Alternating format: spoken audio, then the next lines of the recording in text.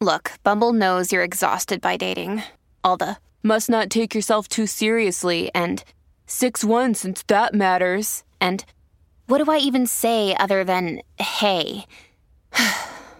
Well, that's why they're introducing an all-new Bumble with exciting features to make compatibility easier, starting the chat better, and dating safer.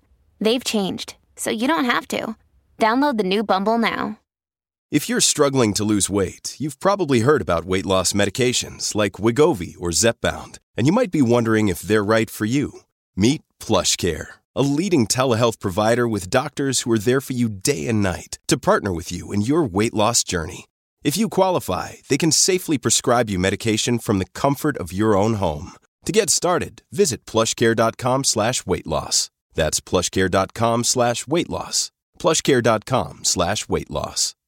The Knockin' Doors Down book shares all the history and inspiration behind the Carlos Vieira Foundation and how it all started. All proceeds from the book benefit the Carlos Vieira Foundation's Race to Be Drug-Free campaign. So what's that all about? Through the Race to Be Drug-Free campaign, Carlos Vieira Foundation raises awareness about drug abuse, donates to drug-free programs, and brings drug-free speakers into schools to educate youth. The Race to Be Drug-Free campaign's main program is the Gloves Not Drugs boxing program. This program is completely free for kids between the ages of 8 and 17 to learn discipline, strength, respect, camaraderie, and the art of boxing. The program was created to keep kids off the streets, out of gangs, and away from drugs. For more info and to get involved, check out carlosvierafoundation.org. I learned to kind of squish my feelings down, you just try to shove it down. And I remember actively trying to disassociate from my feelings. I couldn't always do it. So that by the time I was 8 years old, I thought my mom went out on a date one night, and I thought it'd be a great idea to drink some of the booze. This is the Knockin' Doors Down podcast, featuring celebrities, experts, and everyday people who have overcome adversities, including addiction, mental health, and trauma, to live purposeful lives. And that's what Knockin' Doors Down is all about. Arlena Allen, host of Sobriety One Day at a Time podcast, and of course, SoberLifeSchool.com. Thanks for joining us on Knockin' Doors Down. Thank you so much for having me. Let's talk about what's going on now. Obviously, coming through your addiction, confronting it. You're doing lots of great work. Why don't you fill people in on exactly what Sober Life School is about? Sure. So Sober Life School is kind of the hub. I feel like, when you're in recovery and you get excited about all these different things, there's just so many tools for recovery. And I thought, well, I'll put Sober Life School up, and that'll be the hub for like the podcast. I teach a self-esteem class. I do one-on-one coaching. I have a class called Sobriety Reset. So that's just kind of the hub.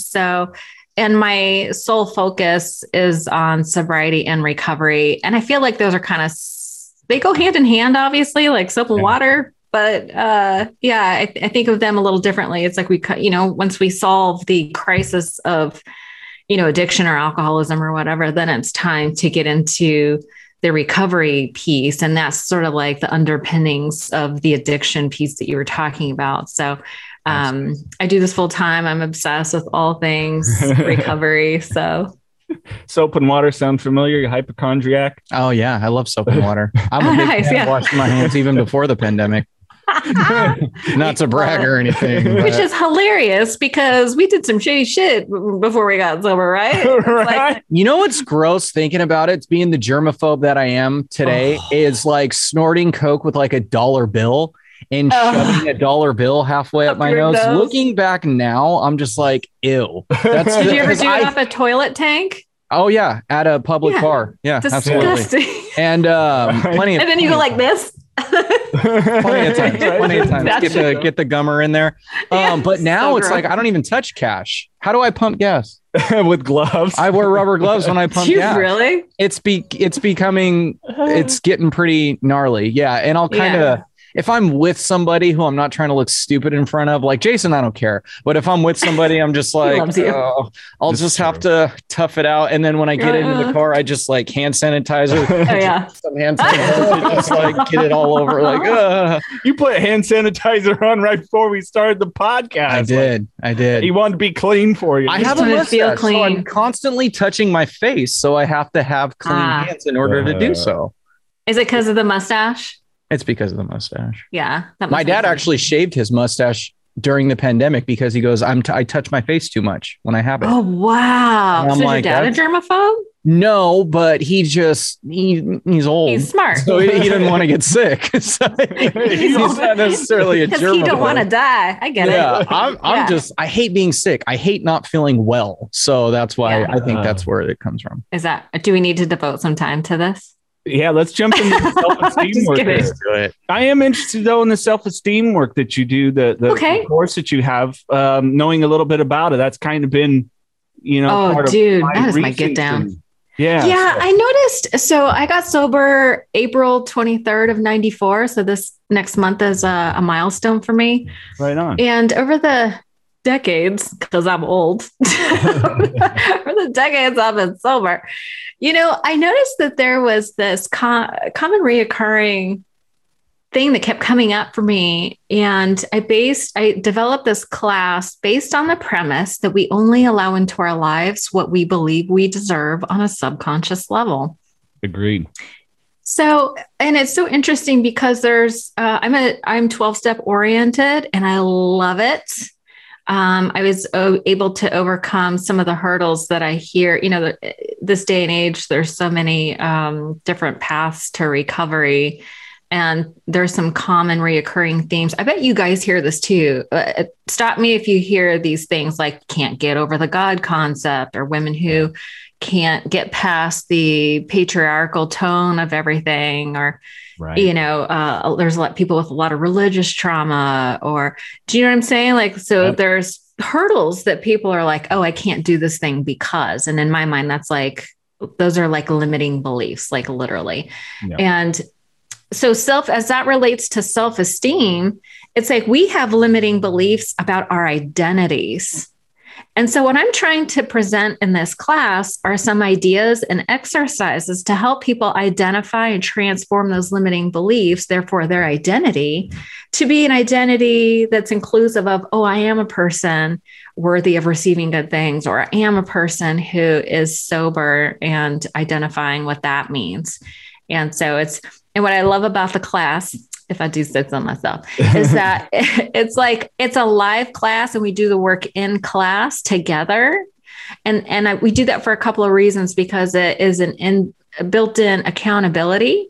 And it's not like you have homework to do, so that, if you don't do the homework and you show up to class, you know what I'm saying? Like, I was never great about homework. Mrs. Allen's going to drill me if I don't write 5 things I like about myself. Wow, we can take that a few different ways. True. I'll leave you guys alone. She's going to drill me. That was an interesting choice of words. We'll dig into that another time, a little bit later on, because we are going to go there. Okay. You and I were talking, and our drinking was like, hi, I'm just open to, I'll go home with you. But why start the podcast then to go along with this? Were you just getting a lot of feedback from people that you were having in your courses and everything else? Is like, hey, let's open this up. Yeah. So I started the podcast about 5 years ago, and I've been doing the self-esteem class for about a year. And, there's a little story behind the podcast. So the One Day at a Time podcast is actually my second podcast. Oh. I did one on, I was in Silicon Valley, and I was doing tech sales. So I worked for companies like HP and Adobe and all that, and selling software. So I did one on sales. There was no women in sales doing podcasts at the time. But it was really on my heart to do one on recovery. But I, because of the 12-step traditions, I was really 11. I was really worried about breaking rules and being ostracized from my community. And I was afraid. So, but the reason I started, it was just something that I couldn't shake. It just kept coming back to me. And I used to I still attend, but when I was living in California, I went to a 6 a.m. meeting called ODAT. It stands for One Day at a Time. And a girlfriend of mine was there at 6 a.m. and she died in a car accident, single car accident, 3 hours later. Yeah. And it shook me to my core because she was only a few months older than I am. She and I kind of look alike, and it shook me to my core. And I thought, I have this dream that's on my heart, and it is later than you think. And it's like, I was like, what am I waiting for? Whose approval am I waiting for to do something that felt like a calling? It felt like a calling to share in general about my sobriety, right? And I really did want to respect the traditions. And I kind of started it with sort of this thin veil of, I'm a woman in recovery. I'm sober. And since then I do talk about 12 steps. I don't directly come right out and say which one or whatever. I don't think I'm fooling anybody, but that's kind of how I sidestepped it. But it just felt more important to try to get the message out there. And it felt more important to listen to the calling on my heart rather than be worried about what other people thought. Yeah, we've had some backlash from people over time, and especially the anonymity part. I would think one that kind of hit us, don't you think, Mikey? Where people like, hey, when we had Charlie Sheen on, we had backlash. It's like he's out there in the news, Yeah. Some people we've been like, hey, do you want us to omit your name or last name or what? And these are people that are willing to share their stories. So it's kind of like, all right, well, go screw yourself. We're not. I'm a 12-stepper, but I don't pull, too much of the stuff. I'll pull rarely something from the big book to read that like hit me, that if it's pertinent to share within the conversation or something. But I think people, I don't know. It's like, can we not be so uptight about it? We welcome everybody, guys. And sometimes hearing these conversations is what's going to get people in the door. Well, here's the thing. It's a tradition. It's not a law. Yeah, exactly. And listen, we are not saints, but whatever. I know people get very religious about 12-step programs. And that's I bristle at that. I don't like, number one, I don't like being told what to do. Do you? No. So I like it as a guide. Yeah. And I really am offended by people who are like, that way is the only way. And I'm like, okay, number one, that's not even true. Yeah. No. Right. And number two, you're actually turning people off to those programs. I mean, you're turning them off hard. It's like you're actively pushing people away from something that is super magical and amazing. And I hate that people do that. Well, and that can go for a lot of things. Like if you force anything on somebody, it's just going to push them away. Like I went to a Catholic school, for example, growing up. A lot of those kids who came out of the school came out fucked up because when you force religion on somebody, a lot of people rebel from that. But like for me, I'm Catholic. I always have been. I've never lost faith. That's one thing that pissed me off when I was in rehab is they were like, when'd you lose faith, brother? I'm like, first of all, I'm not your brother. Second of all, I never lost faith. I did coke because it was fun. Have you ever done coke? It's a fucking blast. That's why I did it. I wasn't running from anything. I have great parents, and it was just so. Moral of the story, I get what you're saying. I was up till 6 a.m. with two topless women. What do you want me to complain about? I was 22. As Bam said, and I can relate to, tell that to the threesome I had last night. All right. It's not all bad. There is some fun times during this. I told you I'm an open book. We got true story. But yeah, for me, it's kind of like the people that this is the only way, like this singular path of it. You're kind of violating it right away because I struggled with the higher power to a certain extent. I did Catholic school and baptized Catholic and things like that. And I believed in God, but how I didn't see it working through me. So once he's like, hey, it's the God I do business for. And it was like, boom, that's it. So do you still struggle with a higher power? Or are you cool now? No, I'm like you have something that makes sense to you. Yep. Yeah. No, That's all. Yeah. And everyone's experience through the AA process is going to be different, don't you think? I mean, you've done sponsoring and everything. You've been in it a lot longer than I have. They say there's a wrench for every nut. Everybody does it different. I did a series with this gal who's sober 10 years, and we did a little series on step work, homework. And so we did it in 4 parts, and we shared. I got sober West Coast, she got sober East Coast, and we talked about the difference in homework that we did. Everybody's doing it different, even within that program. Yeah. Right. So that's what kind of cracks me up is when people say there's this one way is the only way. And I was like, we're not even doing it the same way within the thing. So you don't know what the fuck you're talking about. So it's all good. Granted, we concede to the fact we're not unique and that we were powerless to a substance, but yet we're all unique. You're right. It's that's one of those paradoxes, right? Like you give it away to keep it and surrender to win. And we love sayings in groups, don't we? Yes. We could do a whole podcast just actually breaking down what some of the sayings are. But we want to talk about you. I love your tagline. If it was in a bottle, a bag, or blue jeans, I was doing it. I told you I'd get back to that. Yes, sir. Do you know what's super funny? I was on a women's meeting this morning and some bitch used my line and didn't give me credit. You got pissed, man. And it was so funny because I've been in other meetings before in my area where women say that line, and I'm like, look, I've been saying it for like 20 years, so just stop it.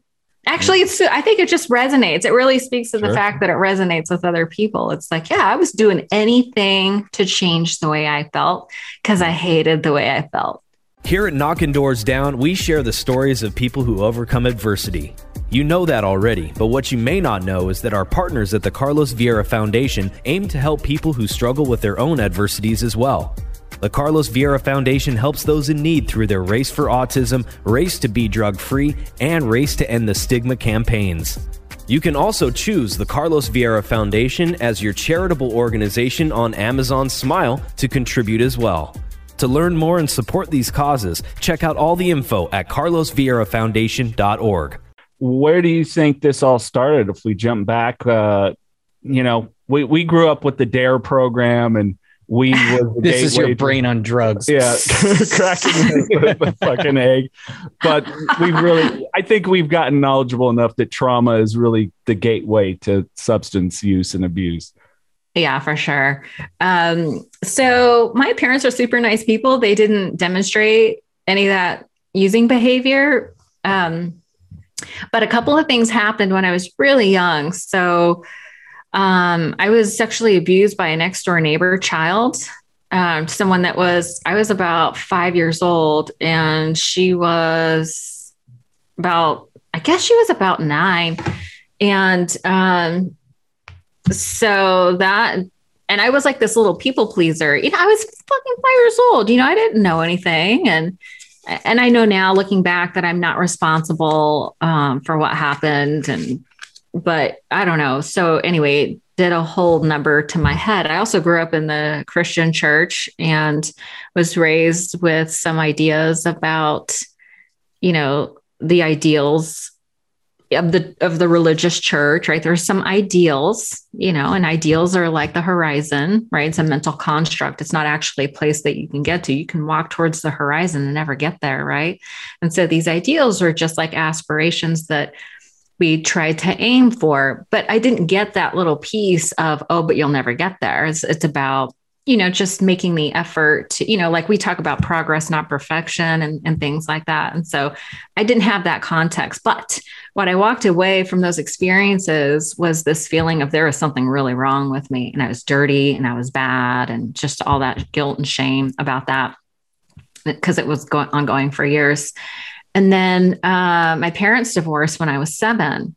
And I didn't recognize this in the moment. Years later in recovery and therapy and all that stuff, I look back and was aware that children tend to take the blame for things like that. And I think because of my experiences of being sexually abused, I was already predisposed to thinking that I was a bad person.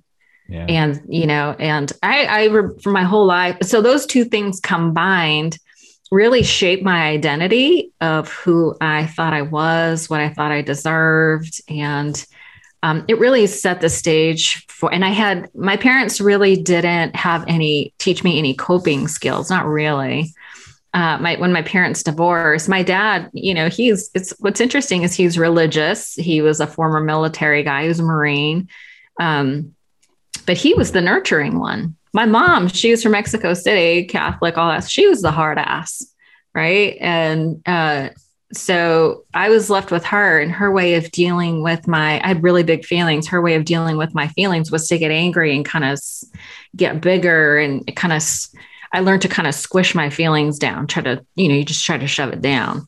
And I remember actively trying to disassociate from my feelings. I couldn't always do it. So that by the time I was 8 years old, I thought my mom went out on a date one night, and I thought it'd be a great idea to drink some of the booze that was I was really young. I thought it'd be a great idea. My sister and I were home alone. My mom went out on a date. She probably just went out to dinner, whatever, it's normal. It's fine. But I thought it'd be a great idea. And I remember taking that first drink. My older sister, she was the compliant good girl, right? She's like I was not. Anyway, I remember that first drink that it burned my mouth. It burned my lips, like it burnt all the way down. But when it hit bottom, that warmth spread through my whole body. And the juxtaposition between all of a sudden, all that self-hatred and self-loathing, it all was lifted. And I was left with these really good feelings. I was comfortable for the first time. I felt good. And the juxtaposition between those feelings was so dramatic. It burned in my psyche forever. And I was like, what it was? I don't. I remember it was a clear glass bottle, and it was brown liquid. And I probably mixed it with some juice. But I went straight for the hard alcohol. I don't think there was anything else in the house, to be honest. It had dust on it. It was probably just left over from a party or something. I never saw my parents drink, either one of them. Except for one time we were my dad worked for this government. They used to call them outfits. Old guys called companies outfits. Right. And my dad worked for an outfit called FMC. They built the Bradley tanks. And it was actually pretty cool. But there was a company picnic, and my dad knocked back a few beers. And I remember in the parking lot walking to the car, I think my stepmom was driving, and some guy's like, "Hey, Frank, take it easy." And he's like, "I'll take it anyway and get it." And I was like, what was that? But my dad was uber religious. So that was the only time. Super common for kids to first start drinking is they have their parents' liquor lying around somewhere. I wonder how many stories would be different if their parents locked it up and couldn't find it. You know what I mean? I just wonder, I'm sure you would have taken a drink sometime in your life eventually, but I just wonder how long that would have been postponed had your mom keep the liquor elsewhere or locked. Yeah. That's it. Yeah. I don't know. But it's interesting when we find that first, like you said, all of a sudden I feel different. And I think that's what people don't, when I've talked to people that want to understand addiction and stuff, is like whatever reason, our chemistry, genetics, who knows what it is. All of a sudden we have this ability to escape that feeling. Cause I relate to you in that, felt like everything had to be shoved down, seen, not heard. Yeah, that was right. And that's, now we know that that's all anybody wants is to be seen and heard and understood. Right. And validated. And I've, in the work that I do, especially with women who are in bad relationships, I've learned never to speak badly of the person they're in relationship with. I understand now that that's just a reflection of the level of their self-esteem. And so I'm always focused on, what can we do to help you build your self-esteem so that you feel like you deserve to be treated better? Yeah. Well, and I think that's why, I don't recollect if you spoke with her or not, but you should, Brianne Davis. Oh yeah. She was on my podcast. Love her. Yeah. The sex and love addiction category. Mikey and I took a test. We fall into it, and it's really, we failed miserably. You're pretty high. I'm like, chalk it up to something else I'm into. God damn it. Yeah. I was like, son of a bitch. I was 37 out of 40. You were at 33 out of 33, something like that. She goes, if you get 18, you failed. It's like, okay, well, no stranger to fail a test. Or you win the test because now you know the solution. One, sex addicts. We won. Well, but it's identifying that people that just may not get that. Like you're talking about toxic relationships, who we choose to engage with, be it an intimate relationship or whatever, is totally a reflection of self. Yeah, it really is. Yeah. Yeah. And when I was talking to Brianne, she invited me to some meetings. And so I went and checked a few out, and the language was so like, it was one of those things that hit home for me, because love addiction will take you out just as fast as all the rest of it, because it all ends up in that same dark place, which is I am fundamentally broken and unlovable and alone and unworthy. Right. And that's a very dark place to end up in. Yeah, well, and I'm glad that you do the self-esteem work, because, men need to engage into this a lot more. I know that women are getting far more hip to it than men, but we need to, because I know that I took my self-esteem and set it right over here in somebody else's hand to do this. Yeah. Or this.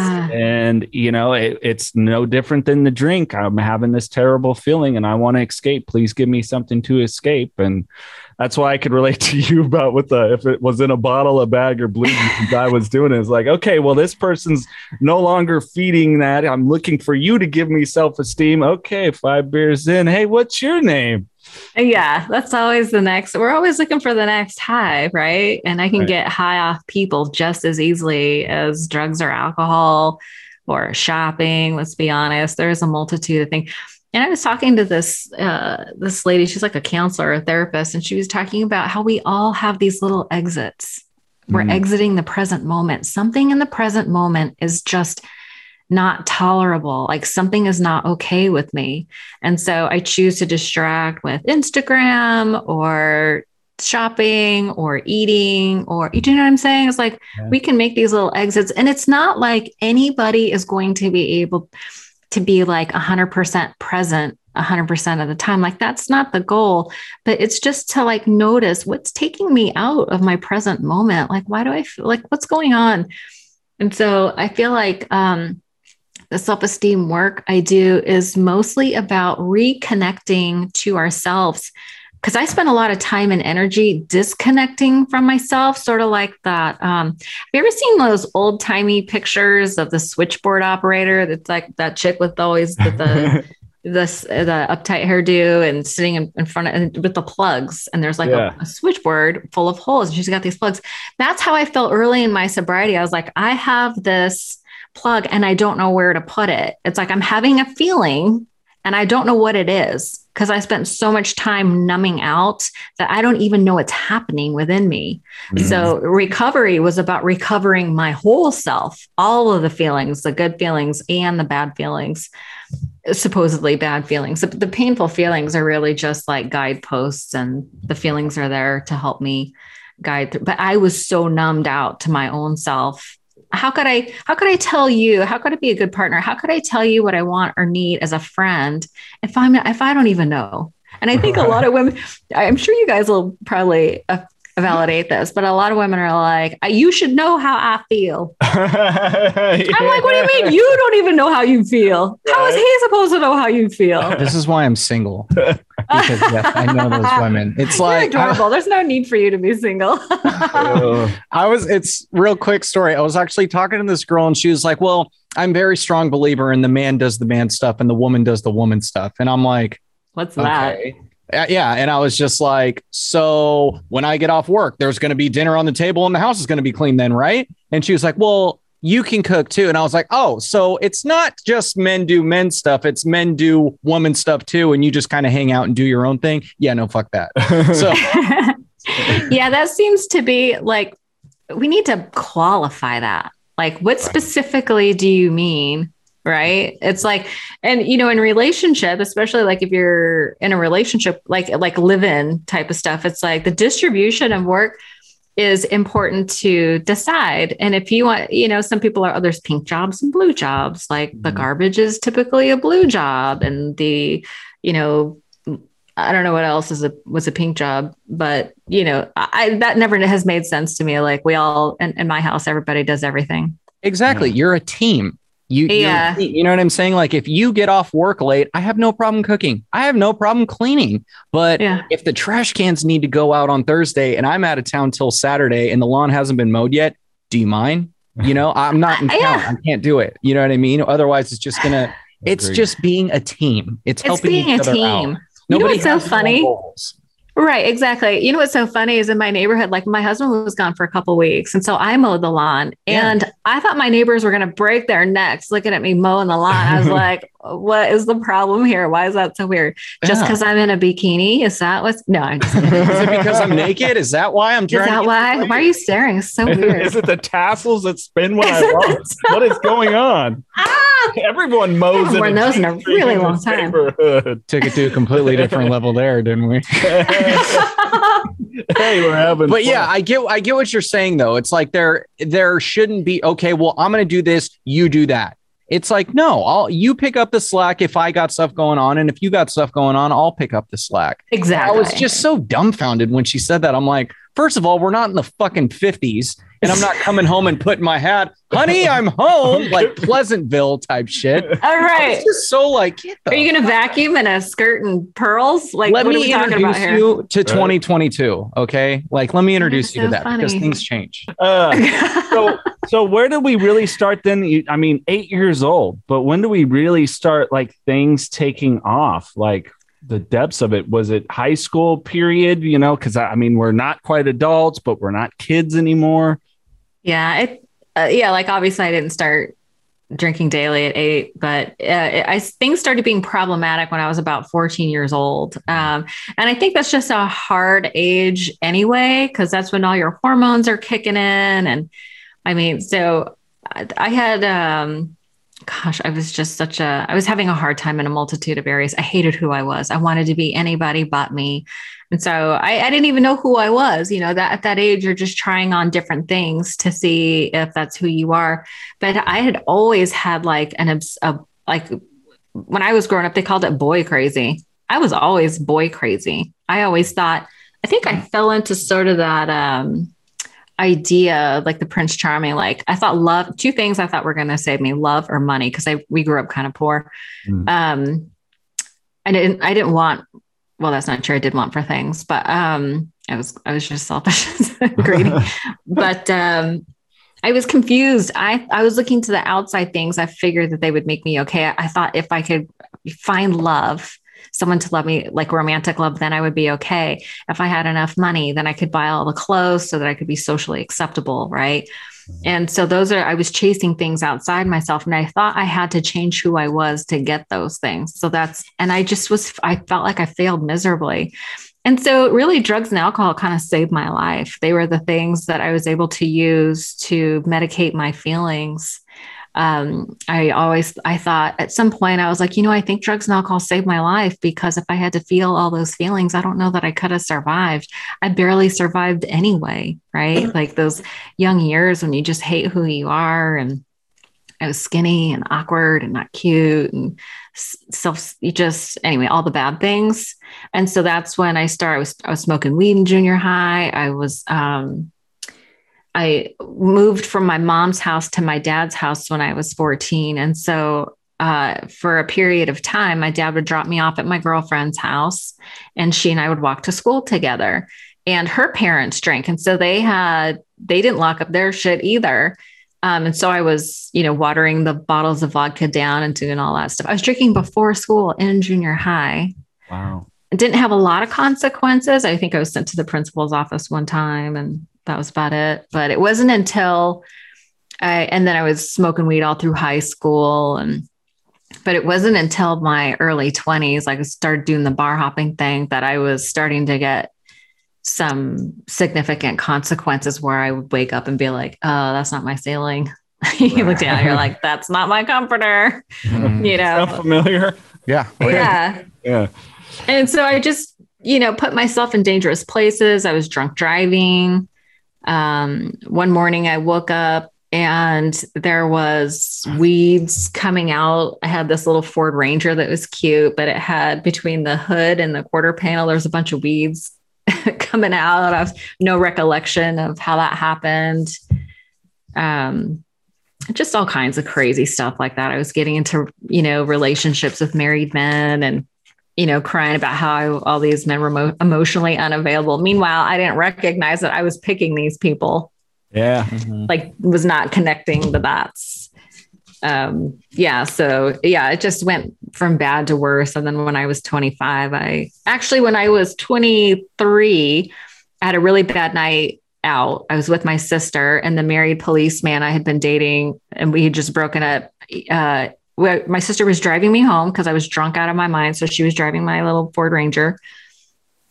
And we see the guy I had been dating. He was doing a field sobriety test. He pulled someone over, and apparently I lost my damn mind and punched the windshield and broke it in a couple places, and was trying to crash the car while my sister was driving. And I kicked her in the face and gave her a bloody nose. And she managed to pull the car over into the neighborhood that we grew up in and ran to a neighbor's house that knew us, that she knew, and got some help because I was in the middle of the street losing my damn mind for whatever reason. And by the way, this is all secondhand information. I have like little bits and pieces of, I recall part of it. But, the next morning I woke up with that sickening, sinking feeling that something terribly wrong had gone the night before. And I had my hand was all swollen, and I had actually gone to the bar to meet the policeman's best friend who I was then dating, who was there the next morning. And it was just a mess, right? But my sister was like so hurt and disgusted with me. She started going to Al-Anon, and I was very confused by that. But that was like the beginning of the end for me. That wasn't like the end, but it began the questions like, why is she going to Al-Anon? Am I an alcoholic? What makes me different than someone else? I hang out with all these other people who are doing the exact same things I'm doing. Are they alcoholic? It's just like one question led to another. And I spent the next 2 years in the self-help section of Barnes & Noble trying to figure out how to fix my life, whether it was like the 7 spiritual laws of money or the Men Are From Mars book, or do you know what I'm saying? It's like Tony Robbins classes. I did everything to try to, what I was doing? I was trying to think my way into right living. And it wasn't until I got sober and into the rooms, the 12-step rooms, as they talk about living your way into right thinking. That's using action, right actions, leveraging the law of cause and effect. So I was very confused, but it took me 2 years of wrestling with the idea before I ever showed up at a meeting. Well, and I started getting better. I think that's important for people to understand, is that it's a process, and life is always a process. I mean, you referenced it earlier, spiritual progress, not spiritual perfection, that we don't necessarily reach the horizon, and it's just part of it, but we can now in sobriety, and be it if you are a meeting person like you and I are, or other people we've talked to had on here that aren't, that's okay too. But that all of a sudden you become clear in managing your emotions, thus managing your life. Right. Self-regulating was really, I did not know how to self-regulate. What are some of the things you did to start to develop self-regulation and boundaries too? Oh, that's the fucker. Oh, that's the kicker right there. Right. Well, so I was so desperate to be sober. The way I got sober is, I was in the sales job, and 2 of my customers were actually in the program, Randy and Mitch, and they were fine, upstanding men of the program. They were breaking off bits of knowledge, and they were doing it in that way that we do, where it's like, we're meeting eye to eye. They weren't talking down to me, because I can't hear anything from people who are talking down, like that condescending, like I can't hear it. Mm-hmm. Like the religious tones, and I just couldn't hear it. But they were like, oh, this is what happened to me, and this is what I did. And they would share some stuff, and I was like, oh my gosh, I just was identifying, like we are alike. And they were like, this is how I got out of it. I went to meetings, I got a sponsor, I started working steps. And so they took me and they started breaking down concepts. And I think the one that really blew my mind was, if you keep doing what you're doing, you're going to keep getting what you're getting. It's about cause and effect. It was scientific. It was like impersonal. It was like not a moral thing. It's just cause and effect. And if you can't control a cause, which I couldn't not drink and smoke weed. That was my thing. I couldn't not do that. So that was the problem I went to solve. And I was so desperate to be sober. They said I had to work with the women, and I was terrified of the women because I had spent so much time and energy decorating the outside. I felt like I had nothing going on the inside. I'm like, I didn't even know how to relate to women. The only women I had in my life was my running partner, because it looks bad to show up at the bar by herself. and that was it. Like, my mom disowned me on a regular basis because you don't want to be that person. Oh, I mean, yeah, it just doesn't look good. It's a bad look. And I was all about looking good. That's the facade that we like to put on, right? Yeah, I was all about image management. So, but anyway, so I mentioned Randy. They quickly they're like, the women work with the women. And now I understand why, because I kept hearing that people were doing steps 1, 2, and 3 and relapsing. Like, a lot of people were doing that 1, 2, 3 shuffle thing. And I was terrified of getting loaded again. Also, I heard that it's only like 1 in 100 people make it, whatever that was. And I was super competitive. So I was like, I'm going to be that one person. So the gauntlet was set, but they said I had to get a female sponsor, and I was terrified. But I remembered this woman remembered my name the second time she met me. Nobody ever remembers my name the second time. Arlena is not super easy to remember, but she remembered my name. And I was like, it was like the clouds had parted and the sun was shining. I was like, oh, the angels were singing, like, this is the one. So I asked her, you know how I asked her to be my sponsor? I asked her if she would listen to my inventory, because I knew I had to do this 4-step thing. And she was like, I would be honored, but we're going to start with step 1. Right. So that's what we did. That's how I ran it. I don't really do anything in half measures except for recovery, but I still had enough desperation in me that I did everything she told me to do. I did all the work. Yeah. And it's imperative if you get a good sponsor. But what did you discover of why the separation of men and women? I've had people ask me about that, and I explained from my standpoint, but I've never asked a woman. Well, because for 2 reasons. I feel like there's, you guys are good, upstanding men, but I know some men who are not. And so it's a very vulnerable time. When you're newly inside, you're very vulnerable in the sense that you're so desperate to be heard, understood, seen, accepted, and it's a very intimate experience to go through the steps and lay out all your stuff to somebody. And they're like, hey, try this, try that. Don't do this, don't do that. It's just a suggestion, but they help you talk things through. Praying together. I remember her and I would pray together. We'd hold hands and pray. It was like just such an intimate experience. And I think it would be confusing to do that with a man, because for me, I would confuse that with romantic love. Absolutely. I did love this woman who helped me. I was so grateful to her on such a profound level, because for the first time in my life, I could see it in her eyes that she got my kind of crazy and she wasn't judging me. Yeah. Right. She loved me despite of all the shitty things I just told her. Right. And she helped me to have compassion for myself. Like, she led me out of my suffering, and I will love her till the day I die because of that. If it were a man doing that, I'd probably want to fuck him. Yeah, exactly. You know what I'm saying? I would be very confused. Remember when I told you I went to that meeting out of town, and I was at this meeting with a friend in my online AA group and doing like a men's retreat. And so we go, it's a mixed meeting, new guy there, new girl there. And I tap him and I go, hey, watch that guy. He's going to go talk to that girl before the end of the night. At the end of the meeting, that fucker, he made a beeline right to her. And she just looked at me and went, did you know? And I just went, hey, I know, because guess what? If I was on day one, that's exactly what I would have done. Yeah. I mean, that's a guaranteed, I don't know. It's all bad. And here's the thing, water seeks its own level. So if you're new and you're not mentally well, what do you think you're going to attract? Yeah. You're going to attract your equal opposite. Water seeks its own level. So and they say that don't, I broke this rule, but they said not to get into a relationship your first year, because you're growing a lot that first year. And, in that first year, as you're growing and evolving and changing and healing, you want to attract from that level. Right. Yeah. And so, I got super lucky. I met my husband. I was 5 months sober, and, so far so good. Still like him.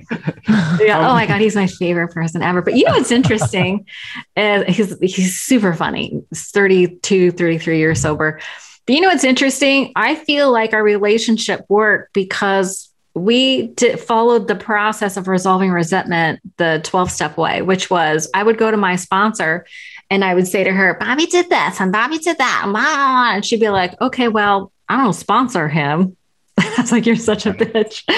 But no, I was grateful for this. She would say, I don't sponsor him. So let's look at your stuff.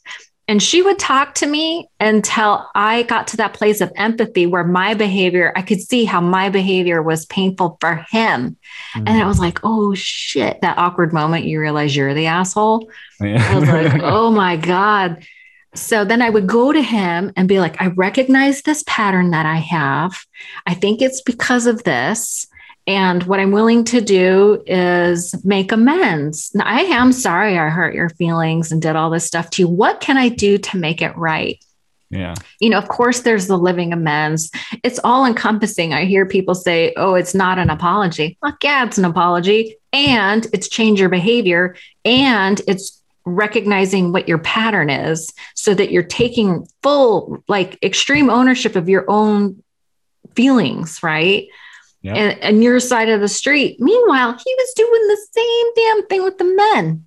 Yep. Right. And it sounds like y'all are harder on each other than women are. I think women are a little softer, but he was getting his ass kicked at the other side. And they were like, you need to, do the whole thing. Right. So by the time we came together, I was owning my part. Like, oh my God, this is what I did. I'm so sorry. And he was, it takes all the wind out of your sails when the person that you love is willing to be humble and like, oh, I see my part. Yeah. And so that's kind of how we run it this whole time. We got married in 97 and he's still my favorite person. Oh, that's awesome. That's awesome. And you have 2 boys? I do. My older boy, Travis, is 21 and my younger boy, Tyler, is 18. They've never seen me loaded except for that one time I had surgery on my knee and I was on some drugs. I was on that good stuff. Well, we can understand that. Yeah, there is an exception. There is a time and a place. So being that you both are in recovery, you really open with the boys and maybe about that, hey, there's genetic lineage and everything. Maybe a little too open. Like, really? I was like, look, you could do drugs, but you might suck a dick at some point. So just be aware, you got the crazy gene from both sides. Maybe that's not the right thing to say to an 8-year-old, but tell your 8-year-old mommy, what's a dick? The guy down the street? Dick. What are you talking about? No, have you seen them drink or have you picked them up when they've been intoxicated or anything? Because 18 and 21, those are prime ages for partying. Well, I'll tell you, my little one went to rehab already. Really? Wow. I was in rehab at 21, so I get it. Well, the little one, 18. One. Yeah, he was, he was 17 at the time. So he had to go to like this adolescent program with these other kids that were like on heroin and had, I mean, those kids, it was hard luck stories. Like, if we come from a good home, he's never seen us loaded. We have a very nice house. They went to private Christian school. We have some money. You know what I mean? It's like obviously we fuck up, but we always apologize and we tell them how much we love them all the time. And we talk about our feelings and they see people come to the house and I work steps with women and my husband works steps with men. And we've held meetings in the house. It did not make us immune. It did not make him immune from the addiction. And one day my husband comes into the kitchen holding this backpack. And he opens it up and takes this bottle out and slams it on the counter, probably a little harder than he had intended. It was a giant handle of Fireball. And inside the backpack was this big bag of beautiful green weed. And I was like, oh my God, I hadn't physically held a bag of weed for decades. Right. And my inner drug addict was like, oh my God, maybe we should smoke some. Who said that? But it was terrifying because we didn't know when it was going to end. Sure. And he went through rehab and he came home and he was doing meetings. And so that was last June and he's been fine since then. I want to comment on that real quick, sorry to interrupt you, but I just wanted to say before we jumped into something else, and Jason had mentioned this too, like how addiction comes from trauma. And I don't agree with that. I'm not saying they don't, but I'm sure a lot of it does. But like mine, when I went to do coke and went into rehab for it, I had a family like yours. I went to, Catholic school. My parents had money. They told me they loved me every night. We had a great relationship, and you just did it. It just happened. It was just the people that you were around, people that you look up to on TV or music. Like I was obsessed with Guns N' Roses, still am. I love them. I wanted to be like Slash and Axl, I skateboarded for 15 years. The Piss Drunks was the name of the group that were my favorite people to look up to skateboarding. So, And I mean, it even says on every skate video, we are not role models, blah, blah, blah. But it had these dudes with no shirts on, leather jackets, skin tight pants, rock and roll, doing what I love to do, which was skateboarding. But it was just it's almost like you looked up. I'm not saying this is the case for your son. I just mean anybody can get involved with any kind of narcotic or alcohol, regardless of how their upbringing is. So it's like, I totally get it from your son's standpoint, because my parents were and are great, but I was doing coke all the time. I would not go out to a bar without a rock in my pocket. Did you have, though, some experiences like when you were young? Because I could see that my son had some experiences in like junior high and high school where he didn't feel a part of, and he felt excluded. And I don't think he was bullied or anything like that. They wouldn't have allowed that in the kind of schools that I put them in. But like something was going on with him where he did not feel good about who he was.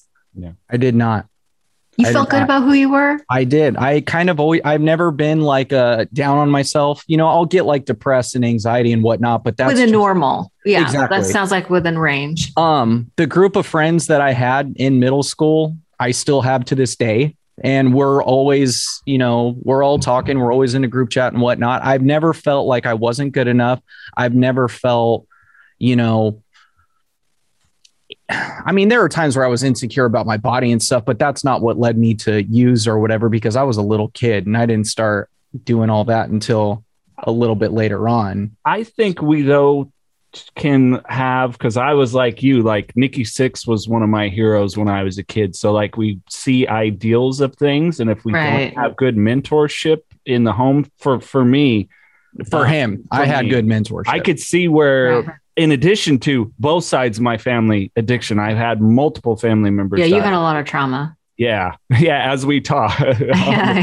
Yeah. So a lot of trauma there. But like for you being still that tight knit unit that you have, but you have had people that have struggled within that unit. Later on, you've had family members, but sometimes it's kind of like our bedfellows, maybe. So I think, it's not accepting us in. And, I could see if I ran with the drug crowd in high school, I just didn't, because of the friends I had, I kept throughout high school. But if I did go with my friends that were doing drugs and drinking and actually hang out outside of school, it would have started in high school instead of college.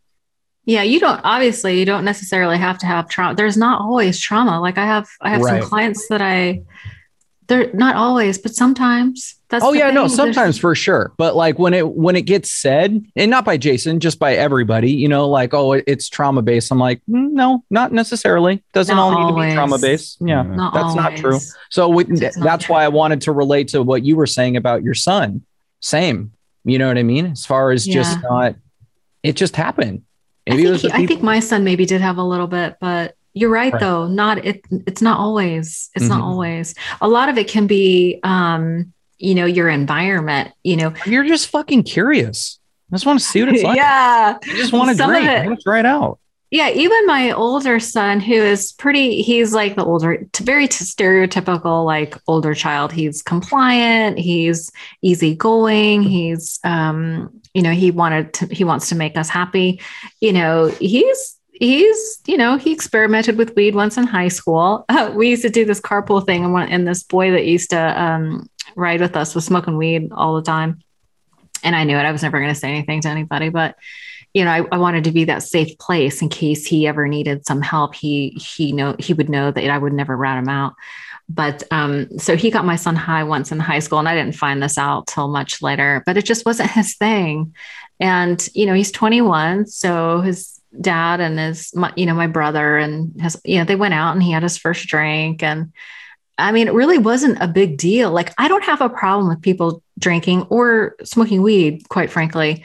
What I have a problem with is that if it's causing you to suffer, then that's when that's what really kind of, it's like that old saying. It's like, if you want to drink, that's your business. If you want to quit, that's mine. Yeah. Like that's the shit I'll help you with. Like, if you want to quit, if you want to drink, God bless you. Go run it until you can't. Yeah. Right. Work your shit out. If you need some help, I'm here. Yep. And you said something really pertinent there that I didn't think of it in this way till you said it about suffering. It was like I replaced all that suffering that I was still feeling inside and just suffering within the addiction. Right. You know what I'm saying? It's like just replacing one thing with another. Replacing. So I've learned that everything comes with a price tag, right? And it's up to us to decide, do you want to pay the price up front or on the back end? So drinking and using drugs, you pay the price on the back end. Something like exercise or recovery work, that's paying the price up front so that you can feel good afterward. And it's so interesting. I talked to this lady who she's a doctor at Stanford. She's like the chief of their psychiatric department. She wrote a book called Dopamine Nation, Anna Lembke.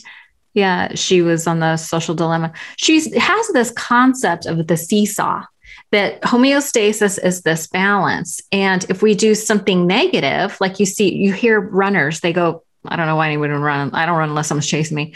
But if you, like, the runners have the runner's high, so they pay the pain up front, but then they get the high on the back end. It's like the teeter-totter goes just as high on the opposite end.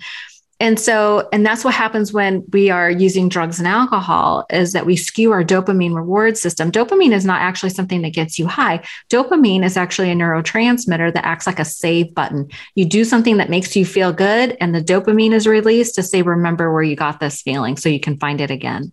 Mm-hmm. Right. And so when we're talking about like cocaine or sex or whatever, you get high, right? But then there's the come down, and we're all familiar with the come down, right? Like, I did cocaine and meth and all that many times, and that come down is brutal. So that's paying the price tag at the end.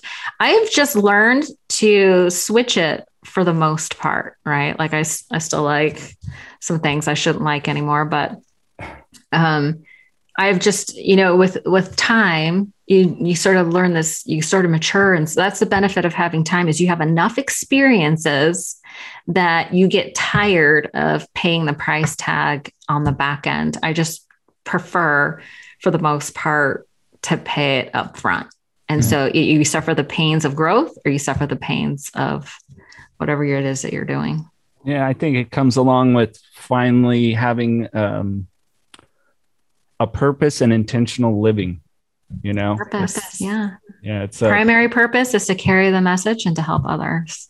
Yep. And playing it out. That's one of the things I always do. Like, my girlfriend and I went and saw one of my favorite bands of all time this last weekend, and people there drinking and everything else. Who's that? Seven Dust. Oh, okay. Yeah. Yeah. And I used to party with them, and so it was pretty cool to afterwards, your friends. Yeah, say hi. And nobody was high. Nobody was drinking. They've all kind of, turned the corner there and everything else. So it was pretty neat to 20 years later now, having known them that long, and be like, wow, we all kind of grew the fuck up. It's like, hey man, good to see you. I'm gonna go give my wife a call and check on the kids. Like, right on. Good seeing you. I love you all. We'll catch up another time. So that's pretty cool. It's interesting how, we recognize that we can flip flop, and go like, hey, I want longevity. I'm not living for this thing right here to feel this in this moment, or not feel this in this moment. Yeah. I think that's one of the many cool things about recovery, is you get to keep who you really are. You get to keep all the best parts about you, and you get to evolve, right? It's like everything is always evolving. So we get to choose and be, like you said, intentional about how we evolve and who we surround ourselves with. There is I remember this guy I dated before I met my husband. He was like, I think those AE people are brainwashing you. And I was like, damn straight they are. Like, I intentionally was hanging out with people who are sober and thinking a certain way. And we are affected by our environment. So if you're, when you're talking about being around all the skateboarders or the, looking up to those, it's like you're taking in, it's brainwashing. It's like your subconscious mind. That's where all your thoughts and beliefs and identity is held in your subconscious mind. And what's interesting about that is your subconscious mind can't differentiate truth from false. It's whatever message is repeated the most. Right. So people show up to programs and they're like, I'm not so sure about this higher power thing. Then they keep hearing stories over and over about how it works. And pretty soon they're like, okay, maybe I'll give it a shot. And then they have some experiences and then they're good to go. Yeah. Wow. For anyone that's sitting and listening, and when you have that first kind of spiritual awakening moment, you're going to go, oh, fuck. And you're going to hit the floor maybe, or I know I cried. So I was like, hey, I don't have a problem admitting it. Well, we could continue on. We might have to do a part 2 here down the road at some point. But Mikey, random questions. Let's do it. You're up, brother. Top 3 favorite bands of all time. Oh, damn it. All time? All time. Oh, dear God. My husband would crush this. Can I use his bands like Rush and like his all-time favorite got a little band? Neil Peart up in you. Oh my God. I mean, he's got posters all in his office, frame posters of all the Rush guys. I know more about them than I care to. All-time favorite bands. I mean, when I was younger, it was like, obviously, Guns N' Roses, and I loved Journey. And I mean, I'm old, so it was like Rat and nice. Oh my God, so many. Right on. I can't. It's like you're asking me to pick a favorite child. I don't know. Well, we all have the favorite kid. Right. It's okay. You don't need to say it on there. But there's always a favorite. I have 2 nephews and a niece. There's a favorite. There's a favorite. Yeah, I grew up country, so. Right on. Yeah. Well, we grew up kind of close to each other, right? You were Bay Area and I was Monterey Bay Area. Yeah, super close. So I was going all the day on the greens back in the using days. But, when I got a little bit older, I was all up in the country scene. Oh, yeah? Who do you pull from country then? I would be like Trisha Yearwood and Garth Brooks and George Strait, Reba McEntire, that whole Travis Tritt. Joe Diffie. I mean... I'll have to text you a picture. I think I still got it with Travis Tritt. I'll have to look. Nice guy. God, I love him. Nicest guy. Yeah. I can't do country. Never could. I tried. Can't do it. All right. If they were to make a movie about your life, who would you pick to star as you? I was going to ask that before you answer. And if you can't think of somebody, I know who it was. It was bugging me, but I remember, or I got it. Now you know who it is? Well, I know who I'd pick to play you. Who would you pick? No, you go first. Ah, damn it. Maybe Sandra Bullock. Okay, yeah, I see that. I was going to say Alanis Morissette. Oh, even better. Mm-hmm. That's good. I was like, who does she remind me of? She looks Alanis Morissette. That's who it is. What was the gal that? Oh, drawing a blank because I was saying someone else and then the name just escaped me. Oh well, fuck it. You know who I used to get a lot when I was younger was that chick that walked like Egyptian. What was her name? Oh, was it Bangles? Oh, Susan. Oh, Mike's too young. Yeah. Why would my son? How old are you, Mike? Hey, it's not. I'm 33. Okay, you're a baby. He just knows everything about like music and older bands and stuff like that. So that's why he. Oh my God. Yeah, because my husband is like this savant. We always talk about how you've been on radio for 38 million years. So that's why I'm just like, all right. Because I like the bands that I like, and that's it. Like, who are your favorite bands? Guns N' Roses, Led Zeppelin, AC/DC, Kiss. Okay. Montrose, all that kind of stuff. That's I love all those too. Mm-hmm. He's very unopen to new music. When we would travel on the road, hey Mikey, check this out. I was like, can you put Red Hot Chili Peppers on again? I love the Chili Peppers too. Oh, you know who I almost forgot is Pink Floyd. That was always my jam. Love Pink Floyd. Still love it. Yeah, still love Pink Floyd. We just love good music. That's all. Nothing wrong with that. It doesn't mean I don't like anything else. It just means I like the good stuff. That's what I like. Well, hey, your question. My question. Okay, if you can have any superpower, what would it be? Oh, maybe like the Rapunzel turn things into gold. That'd be pretty dope. Time travel, is that a superpower? Sure. Oh yeah. Time travel would be cool. Yeah, dangerous but cool. I already feel invisible because I already feel invisible. I was going to, you know how some people say, oh, I'd love to be invisible. I'm a middle-aged white woman. I'm fucking invisible already. Just shut up over there, Karen. It's Arlena, you jack. Can I just tell you a funny story? Please. I was at the grocery store with my husband and we had this big cart full of food. And right on top was this little thing of blueberries, a carton of blueberries. This is very bad because we went over a bump and the thing fell over and all the blueberries. And I was like, fuck this. I took the carton and the receipt and walked into the store and I had every intention of being like, that thing wasn't sealed. I was going to go Karen on them. And I walked up to the blueberries and I thought, I'm just going to walk out and I fucking stole the blueberries. I'm like, I am invisible. I should start shoplifting. Because nobody's looking at me. About white women walking into grocery stores. You're fine. Yeah, nobody's going to question me. I get followed by security everywhere I go because I got face tattoos. Yes, for obvious reasons. I can't. Probably could. I couldn't because I would feel like fucking horrible. Jason, do you have throat tattoos? No, just a beard. I got sleeve and shoulder and back. Almost. It's almost there. I mean, I have a giant ass tattoo I didn't get till I was like 40 something, but nobody can see it. I forget I have it sometimes. That's rad that you got a back piece in 40s though. It's huge. It's really big. It goes from like the right hip. It's the lotus blossoms. There's four of them. Yeah. There's four of us in our family. There's, and then it kind of wraps around my side all the way up to here. And it says love and family and katana. And it has like smoke. It's super cool. Nice. Yeah. I was like, dope. that is, I do not want to miss this life experience without having at least one tattoo. Yeah. So I went big. You went big and you went in a very sensitive place for your first tattoo. Good for you. Actually, you know what's funny is a friend of mine tattooed my eyeliner on. So that was technically my first tattoo, but I don't really feel like that counts. She did my eyes. Just got tired of it. Like, fuck it. I'm not putting it on anymore. Yeah. And as a matter of fact, it doesn't even help because, well, this is for the girls. You put concealer on your eyes first anyway. You have to put the eyeliner over it anyhow. So it was a waste of tattoo. My mom gave me shit for getting a face tattoo. I'm like, Mom, you tattooed your eyeliner or whatever. I'm like, you got your eyes tattooed. Okay. I didn't. You're more hardcore than I am. I was going to say that's a very sensitive place. Yeah. Yeah. Oh, yeah. Was it me or you? Question. You. Shit. All right. If you could have dinner with any one person, living or not, who would it be? Oh, shit.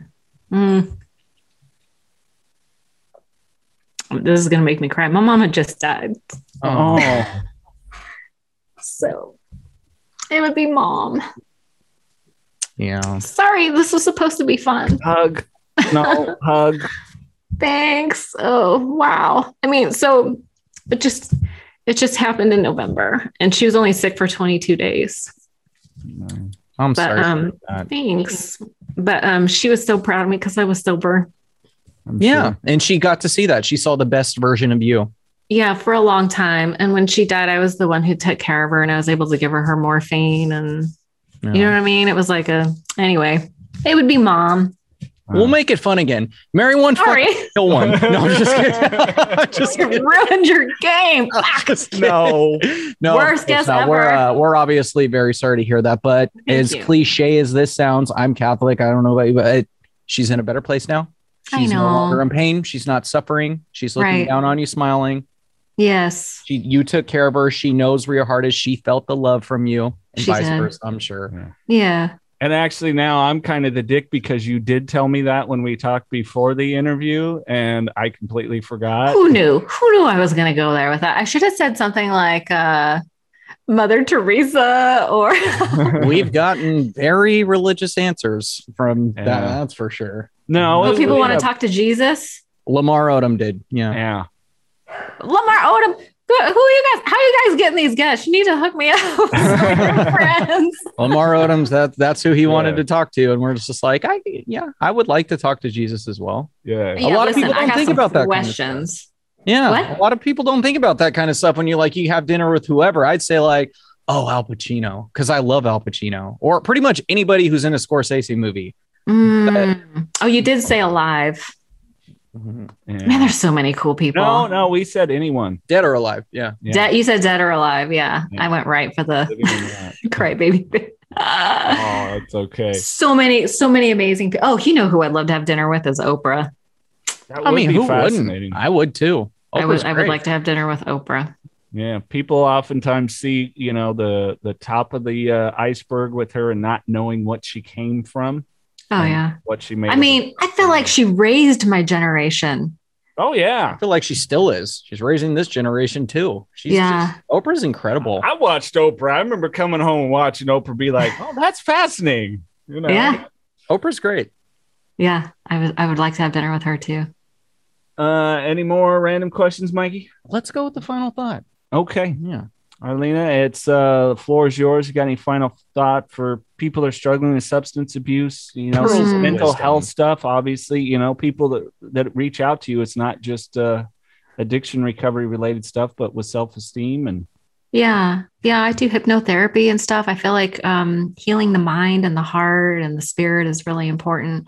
For anyone who is struggling, feel free to reach out to me. If you go to soberlifeschool.com, you can put time on my calendar. I will talk to literally anyone. I'm in a good place in my life. I really just want to give back as much as I can. There is a solution. There are many solutions. If you're suffering, you just don't have to. And, Brene Brown said that empathy is the antidote to shame. So for any self-love, and self-esteem, that's kind of where it's at in my mind. So That's all. All right. Perfect. Well, thank you. You're absolutely awesome. And we appreciate you. Uncle Mikey, anything else? No, I'm going home. On that note, keep knocking doors down. This podcast contains the views and opinions of the Knockin' Doors Down hosts and their guests to the show. The content here should not be taken as medical advice. The content here is for informational purposes only.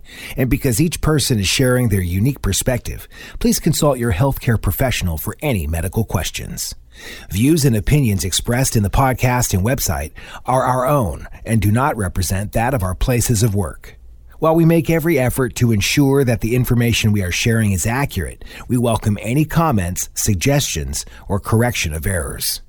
Privacy is of the utmost importance to us.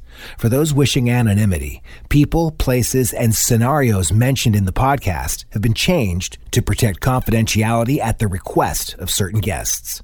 This website or podcast should not be used in any legal capacity whatsoever, including but not limited to establishing standard of care in a legal sense or as a basis for expert witness testimony. No guarantee is given regarding the accuracy of any statements or opinions made on the podcast or website. In no way does listening, reading, emailing, or interacting on social media with our content establish a doctor-patient relationship. If you find any errors in any of the content of this podcast or blogs, please send a message through the contact page. This podcast is owned by KDD Media Company.